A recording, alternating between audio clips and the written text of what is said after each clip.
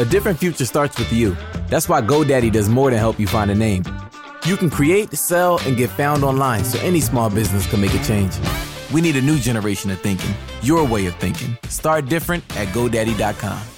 If you've recovered from COVID-19 or unknowingly been exposed to it, you may have antibodies that could help COVID-19 patients. Donate blood and receive testing for COVID-19 antibodies. Visit Vitalant.org today. This is an ode to the glass noodle. You may be glass only in name, but our love for you is crystal clear in every Bibigo Korean dumpling. Your tantalizing texture tickles the taste buds, and while you are see-through, the world can't help but see you.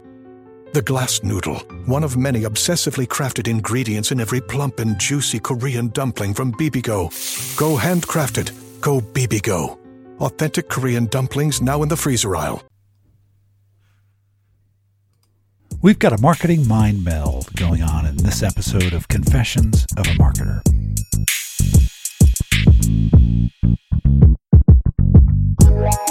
I'm Mark Reed Edwards. Welcome back to Confessions of a Marketer. I'm talking with Chris Daly today. He's VP of Testing and Site Optimization at Disruptive Advertising. We chatted about psychology and marketing. That'll be up in a moment. Next few weeks, we've got some great discussions. Rob Whedon and I are talking about utilizing data in marketing next time. And I also discuss funding and marketing with renowned investor Garnett Harriman in a couple weeks. Also looking to have my buddy Ben Afia back for a chat about cutting the crap in our writing, and Professor Bob McCullough of Northeastern to talk about the next generation of marketers. Okay, on to the marketing mind meld. Last time we talked about MarTech, a common subject in our business, but what about what's going on between your ears? Marketing is about psychology, understanding and responding to the way people think. My guest, Chris Daly, is steeped in this stuff, and he told me that one of the things he loves about his job is being proven wrong almost every day. It's a great chat. Let's get to it. Chris Daly, it's great to have you here on Confessions of a Marketer. Welcome. Thank you so much for having me on. It's a pleasure. You know, marketing has always been about psychology all the way back to the Mad Men days, but lately technology seems to kind of overshadow it. In fact, last week we talked about marketing technology here on the podcast. So how do you apply psychology to marketing to help a company improve conversion rates? Well, I think one of the biggest challenges that we have today is because technology is so good, especially when it comes to marketing technology, it becomes really easy to just rely on that to do a lot of your job for you. And so some of this, like you said, applying psychology to marketing is not new.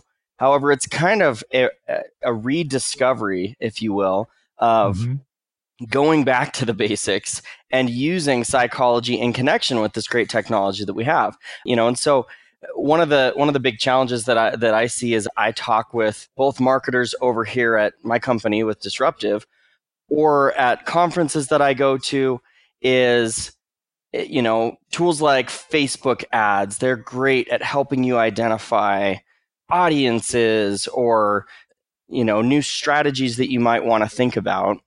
And if you are not already thinking through what is going to influence my customers, if you're not already questioning why certain things work, like when you run something in an A/B testing tool, when you run something in Facebook and the tool tells you that it works well, for me, it's going beyond just, oh, this worked, and asking, why did this work? Right. What is it about this that resonated with the audience? And that's where the application of psychology can be so powerful, because it gets us just beyond iterative thinking and, well, this worked well, okay, let's do it again. This worked well, let's do it again. And gets us more thinking strategically about what it is that's resonating with our audience, what it is that they actually care about, and how we can make a bigger impact on the actual user experience. Right. So thinking about data, what are a couple, 2, 3 ingredients you recommend that companies employ to ensure that they secure the best possible conversion rate? Well, there's a couple of kind of best practices, but before we even get into some of the best practices, You have to have, going back to what you said with data, you have to have transparency with your data. You need to understand how are people engaging with, specifically with your website right now. How are people engaging? What is it? Where are they dropping off on your website? How are you getting conversions currently? And so it's super important that you've got a good analytics tool, Google Analytics or Adobe or whatever analytics platform you use, and that you have good conversion tracking set up so that you can know what is working well, so that you're not just kind of guessing and shooting in the dark. And then on top of that, obviously what my specialty is helping businesses test their website to increase conversions. And so with that, you can actually get additional data transparency and additional data attribution if you use a good testing tool on your website. So Google actually has a testing tool you can use called Google Optimize. It's not the best testing tool out there, but it's free. And so it's a great place to get started. Other tools that I recommend are tools like Optimizely, Visual Website Optimizer. Those are tools that you can do A/B testing on your website, and you can set up conversion tracking right within the tool itself. And then I always think it's great to have a couple of different tools that are reporting conversions so you can compare and make sure that you've got good data. So you have a testing tool that's giving you conversion data. You've got Google Analytics that's giving you conversion data. You may even have internal reporting, like a CRM or something that's giving you conversion data, and comparing them all against each other to really make sure you understand what's happening on your site. I mean, all of that sounds really complicated when you explain it, but it can be as simple as, with Google Analytics, you can get that set up and verify that you're getting good data in half a day, in a couple of hours even. And so, I mean, these definitely are not difficult steps to take to get that data set, properly attributed and tracking properly. It's just something that a lot of businesses overlook sometimes, sadly. And so, yeah, before you even start optimizing, before you even start trying to influence your user behavior, you want to make sure that you really understand your user behavior. One other tool that I'll just mention as well that can be really powerful is it's a software that allows you to do heat mapping. So my favorite heat mapping tool is called Hotjar. Right. And what heat mapping tools allow you to do is it allows you to get an idea of where are people clicking on your pages? How far down the page are people scrolling? Those types of things. When you use that in connection with the Google Analytics data you have, the CRM data you have, any other data, you can get a really good idea of what's happening right now. What are people doing right now? And then that will spark a lot of ideas for you of what could I do a better job of. Right. Let's talk a little bit about process. Anyone who's ever been around a salesperson knows that you've got to ask for the sale. If you're in politics, you got to ask for someone to vote for you. But often companies looking for a sale either ask too early or they never really ask for it. Do you recommend kind of well thought out nurturing programs, or do you have a different approach that you use? Absolutely. I think that getting an idea of where people are at in your conversion funnel is so critical. And this is one of the most overlooked parts of a good marketing strategy with most companies that I've worked with. Somebody who is at an early stage of the funnel, top of the funnel, is not ready to convert yet. Right. This is when, the top of the funnel is awareness. This is where you are making people aware of what it is that you do, but they may not even have a need yet at this point. You may have identified that they are a relevant demographic. So we know that, our customers are typically 25 to 55 males that work for Fortune 500 companies that are in a market, a manager or higher position. This is our target demographic.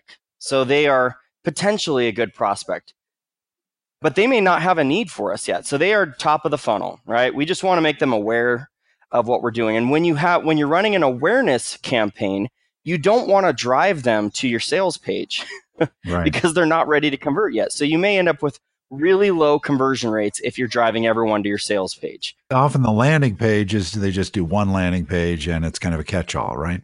Exactly. Or your website is just focused on getting a demo, getting a lead, or if you're selling a product, driving them straight to the product page. And this can be good for the right people, but I see a lot of companies that drive everyone to that catch-all page, then they have low conversion rates and want someone like me to come in and help them convert more of those people. Now, you can convert more of them, and it's first important that you make sure you're sending them to the right place. So with high funnel traffic, people that are in the awareness stage, you want to send them to a high funnel offer, something that is not a get a demo request, talk to a sales rep or whatever. You want to send them to a white paper or maybe even a blog post. Sure. We send a ton of traffic to our own blog, and we end up getting a lot of people that end up coming back to our site and signing up later, because when they come to a blog post, a lot of companies go, well, I don't want to drive someone to a blog because it doesn't generate revenue.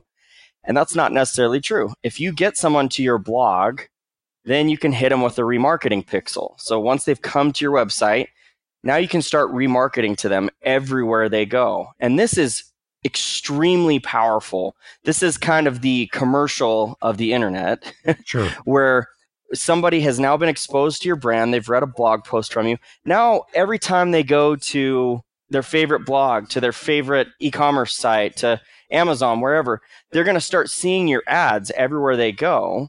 And it's going to create that brand recognition for them. And then when they do finally have the need for whatever your service, whatever your product is, you immediately come to mind.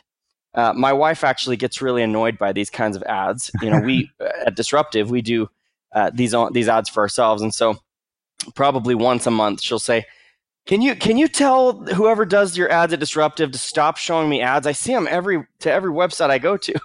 And I'm like, babe. Yeah, they're stalking me, right? Yeah, I'm like, babe, you came to our website and you're getting remarketed to. We're doing our job. This is good. So high funnel, this can be really great because it's cheap traffic. Right. And it's easy to, it's a very low barrier conversion. Getting someone to a blog post hardly requires any effort on the part of the actual prospect, and then you can start showing them ads. Now, once they're ready, middle to low funnel traffic, these are people that have a need, and they may be searching on Google for whatever the solution is that you're offering or whatever the product is that you have. And this is the time to send them to a sales page. And then that's where on your sales page, it's really important that you find out what are they looking for here. Right. You might think that they're going to be looking for all of the information that you possibly have. And that may or may not be true. They might be looking for all that information, or maybe they're just looking for one specific thing. And if you don't know what that one specific thing is because you haven't tested it, then you may end up hardly converting into this traffic as well, because you're just inundating them with all of this content, all of, this super long video that you made that looks really cool, but doesn't actually address their pain point. And so this is, again, once you've got them in that stage of the funnel where they could potentially convert, it's really important that you understand what do they need at this stage of the funnel in order to convert. So that's when A/B testing comes in, right? Because you've already tested all this stuff and you know the answer to that question, right? Exactly. If you've recovered from COVID-19 or unknowingly been exposed to it, you may have antibodies that could help COVID-19 patients. Donate blood and receive testing for COVID-19 antibodies. Visit Vitalant.org today. So how does this conveniently is my next question. So A/B testing is common in websites, in email, and advertising. How does psychology work into it, and how does it help you optimize? Well, let me tell you first how most companies approach A/B testing, and this does not involve psychology.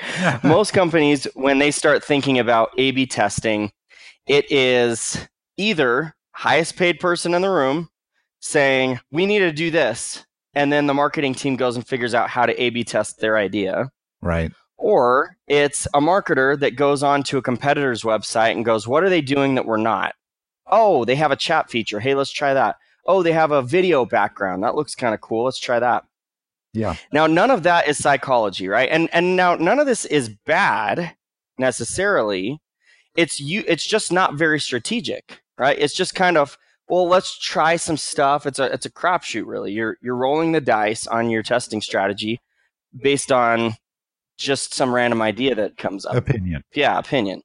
So the psychology can come in to really help you think through, instead of just what does my boss think, what does my competitor do, thinking through what could my audience be looking for. And so we actually have kind of broken the psychology aspect down into a few different categories that helps us think through our customers' website experiences. And so I'll just run through these real quick and we can talk about them. But Sure. The different areas that we kind of look at specifically is first, value proposition. Yeah. And with value proposition, you want to ask yourself not just what is my value proposition or value propositions, but what value proposition is going to resonate best with my audience. Mm-hmm. And again, this is something that you need to test. And this is an awesome test to run for any business to figure out, okay, I've got 5 things that people love about my products. They are, if this is an e-commerce site, I've got made in the USA, I've got free shipping, I've got all natural ingredients, I've got 30-day money back guarantee. I've got all these things, and all of these things are great value propositions, but maybe people don't care that it's made in the USA. Mm-hmm. Maybe people don't care that it's all natural. Maybe the only thing they really care about is your free shipping. Right. Or maybe they only care about the money back guarantee. And so you need to figure out what value proposition is going to resonate. So that's the first thing. The second thing is your call to action. Call to action is a must-have on any page of any website. Of course. Yeah. And with your call to action, it's also important to think through what call to action are people going to be expecting and what will they respond best to. If this is for a service, if I'm a lead generation company, will people respond better to get a free demo? Are they going to respond best to talk to an expert, get a free evaluation? Or are they going to respond better to something like start saving money today? Sure. Something that's super ambiguous. And so that also, you want to think through the psychology, because if you come on too strong, people may be resistant to that. If you come on too weak, it may not prompt them to take action. And so that's where some of the, psychology comes in of thinking through, let's give a bunch of different options, some that are on the really strong end, some that are on the really weak end. And let's figure out what is prompting people to take action. Then we talk about content. Mm-hmm. Content is something that every site has to have. This is where you are giving people information about your service, your product, whatever it is. And content, because it's important, because it's a necessity, most companies go totally nuts on content. They will have way too much content, and not saying that a lot of content is a bad thing necessarily. It's just, again, going back to the psychology aspect, a lot of content can cause anxiety if people don't want to see it or if they're not ready to see it yet. And so this is where the testing aspect comes in of figuring out when's the right time to show people a lot of content and where should it be located and what else should be around our content, and what format do people want that content in? Do they want my video, or would they like text that says the exact same thing that's in the video? Right. People can sometimes be really resistant to multimedia type content. Do you want to take the kind of wait, there's more approach? Sometimes, yeah. And so sometimes giving people a good hook that grabs their interest initially, and then you give them more content progressively as they move throughout your website experience or throughout your funnel. In fact, I'll give you an example of a test that we just ran for a client that kind of opened our eyes. So this was an e-commerce website. Most e-commerce websites follow the same format. You've got a home page where you feature a bunch of products. You click on a product category and you get a category page that has 15 to 20 products per page.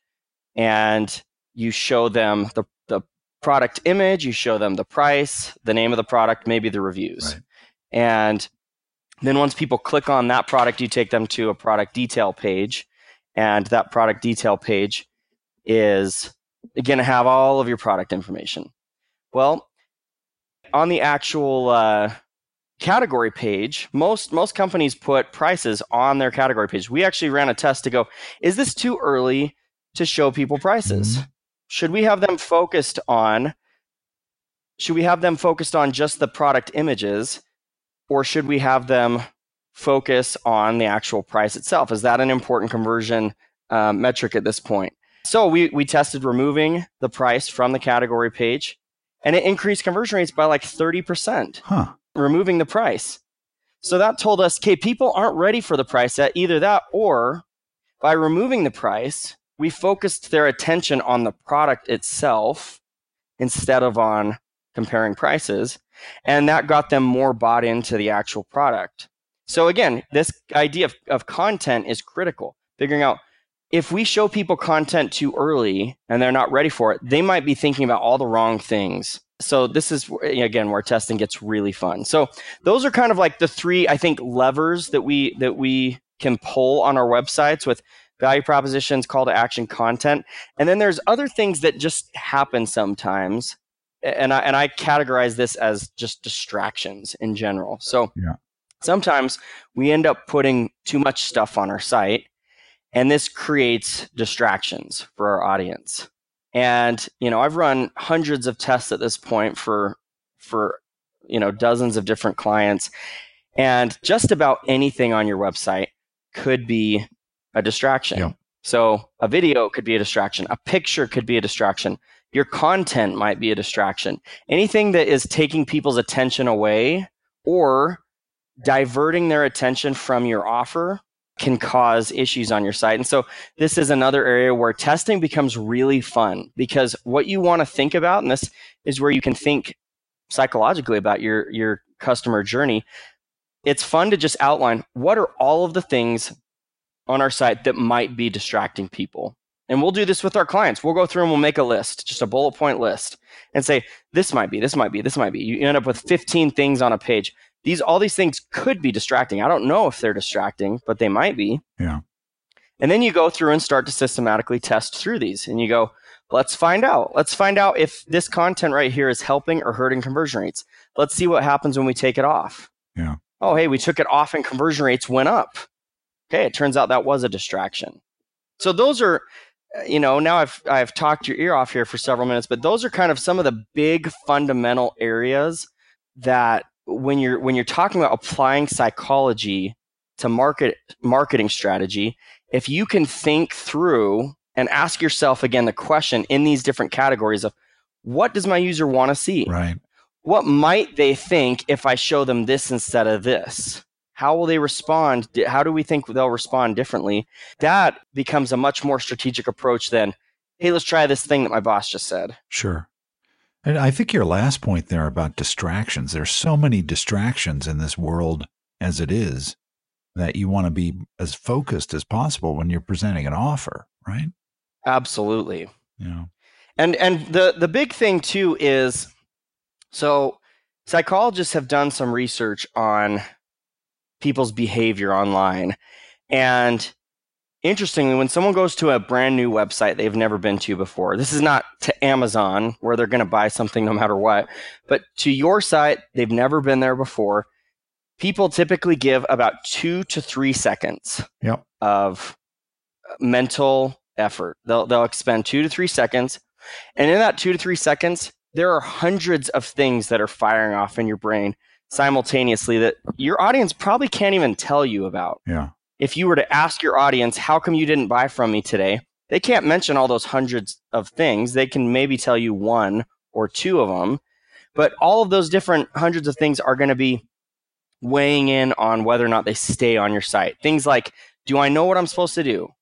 Is this relevant to what I'm looking for? Do I trust this site? Does this feel and look trustworthy? Is it simple and straightforward? How much time, how much money is this going to cost me? So they're weighing all of these things subconsciously of kind of the cost versus the benefit that they see in the first 2 to 3 seconds. And so it's really important that in those 2 to 3 seconds, you don't have things that are pulling their attention away from the value you're offering. And so that's where, again, content might be really good, But maybe you don't want content to be the first thing they see, because if the first thing they see is content, that's a cost to them, a cost that's going to take time to process. Sure. Same thing with, showing price too early. That's a cost that you're introducing before they see the benefit.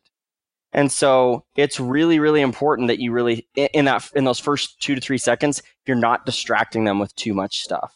Well, you may have answered this last question just now, but is there any advice you'd give a marketer looking to use psychology in their marketing and make it more effective? There's a lot of things I'd recommend, but I mean, if there was one thing that I was going to recommend, it would be anytime you try something, whether it works, whether it doesn't work, and I mentioned this a little bit earlier, but to start asking the question of why. Why did this work? Why do I think this worked? And this, it's so funny. I worked in-house before I became an agency. And when I was working in-house, I knew this concept. Sure. I knew that it's a good idea to ask, why did this work? Why didn't this work? But I just never did it. You were just thankful it did work, right? Yeah, right. Exactly. And it's so easy to get, inundated with to-do lists and other initiatives that it's like, okay, boom. Hey, I got a positive result. Good. I don't have to spend much more time on this. And you move on to the next thing. But I can't even tell the audience how much more beneficial how much better of a marketer I've become when I sit down and ask, why did this work? Let me list out, and this is what I'll do. I'll do a bullet point list. Let me list out all of the reasons why I think this worked. Because you may not always know. Sometimes you know, but sometimes you think you know. And so you'll list out 3 or 4 or 5 different reasons why. I mentioned removing price. Why do I think this worked? It was too early to show price. We haven't shown enough benefit. Not having price, focused attention on the product images. Okay, those are 3 totally different reasons why I think this worked. Well, guess what? Now that's 3 more tests that I can run, because I can dive in and go, okay, if it was the product image, if focusing more attention on the product image was what worked, let's put even more attention there. Sure. Let's test bigger product images. Let's test different product images. Or maybe let's even test smaller product images and see what happens. Okay, if it was too early to show them the price, maybe we should show something else here. Yeah. Should we highlight maybe a value proposition? Should we highlight some urgency, 4 products left in stock or something like that? What could we show here instead of the price that might increase people's likelihood to keep clicking through? And so when you ask those questions of why, it might just seem like a fruitless exercise, but it actually can give you a lot of great strategic value. And the key it seems to me, is to not hold on to any preconceived notions, right? Absolutely. If you're willing to challenge your ideas, and this one of the things I love about my job is I'm constantly being proven wrong. And that might seem like a bad thing, but it's really exciting to me because, literally almost every day I will run a test that worked really well for another client that doesn't work for a client, maybe even in the same industry. And you go, why did this happen? And you might, want to bash your head against the wall because you're like, oh my gosh, there's no rhyme or reason to any of this. Like, what's going on here? Or you might get really excited and go, this is freaking awesome. Like, I get another opportunity to learn about my audience. That provides a ton of value to me. It provides a lot of value to my company. And so that's what's really fun to me, is if you are willing to be constantly proven wrong, or at least to challenge your own assumptions, like you mentioned, you make yourself invaluable to any organization, because most, especially like executives and and business owner types, they like to get some data, make an assumption, and just start powering forward at 100 miles an hour. And if you can say, wait, hold on, these assumptions we made might not be right. Look at this data here. Okay, let's shift.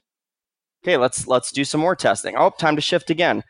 It's a great combination of organizational skills that you can bring to the table. Chris, this has been a great chat. Psychology at the core of marketing. Chris, thanks for being my guest here on Confessions of a Marketer. You bet. Thank you so much for having me. Really want to thank Chris for being with us, a deep subject to say the least, and one we'll definitely revisit. Next time, Rob Whedon of Deal Signal is with us to talk about data in marketing, so stay tuned.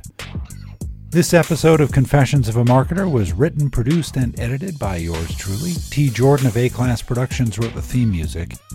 Confessions of a Marketer is a trademark of Reed Edwards Global Inc., and this episode is copyright 2018.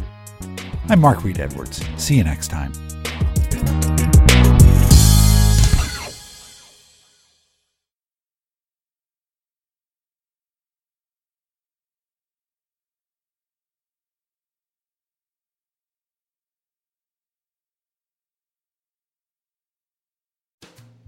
You've never tried to eyeball 6 feet as often as you do now. You wear a mask, you wash your hands, and you've stayed within the walls of your apartment for more hours than you care to add up. But unless you live in a smoke-free building, you're not exactly home free. Secondhand smoke drifting through the cracks in walls or sink drains carries toxic chemicals that can damage your lungs. And right now, lung health is key. Go to tobaccofreeca.com to learn how to stay safe.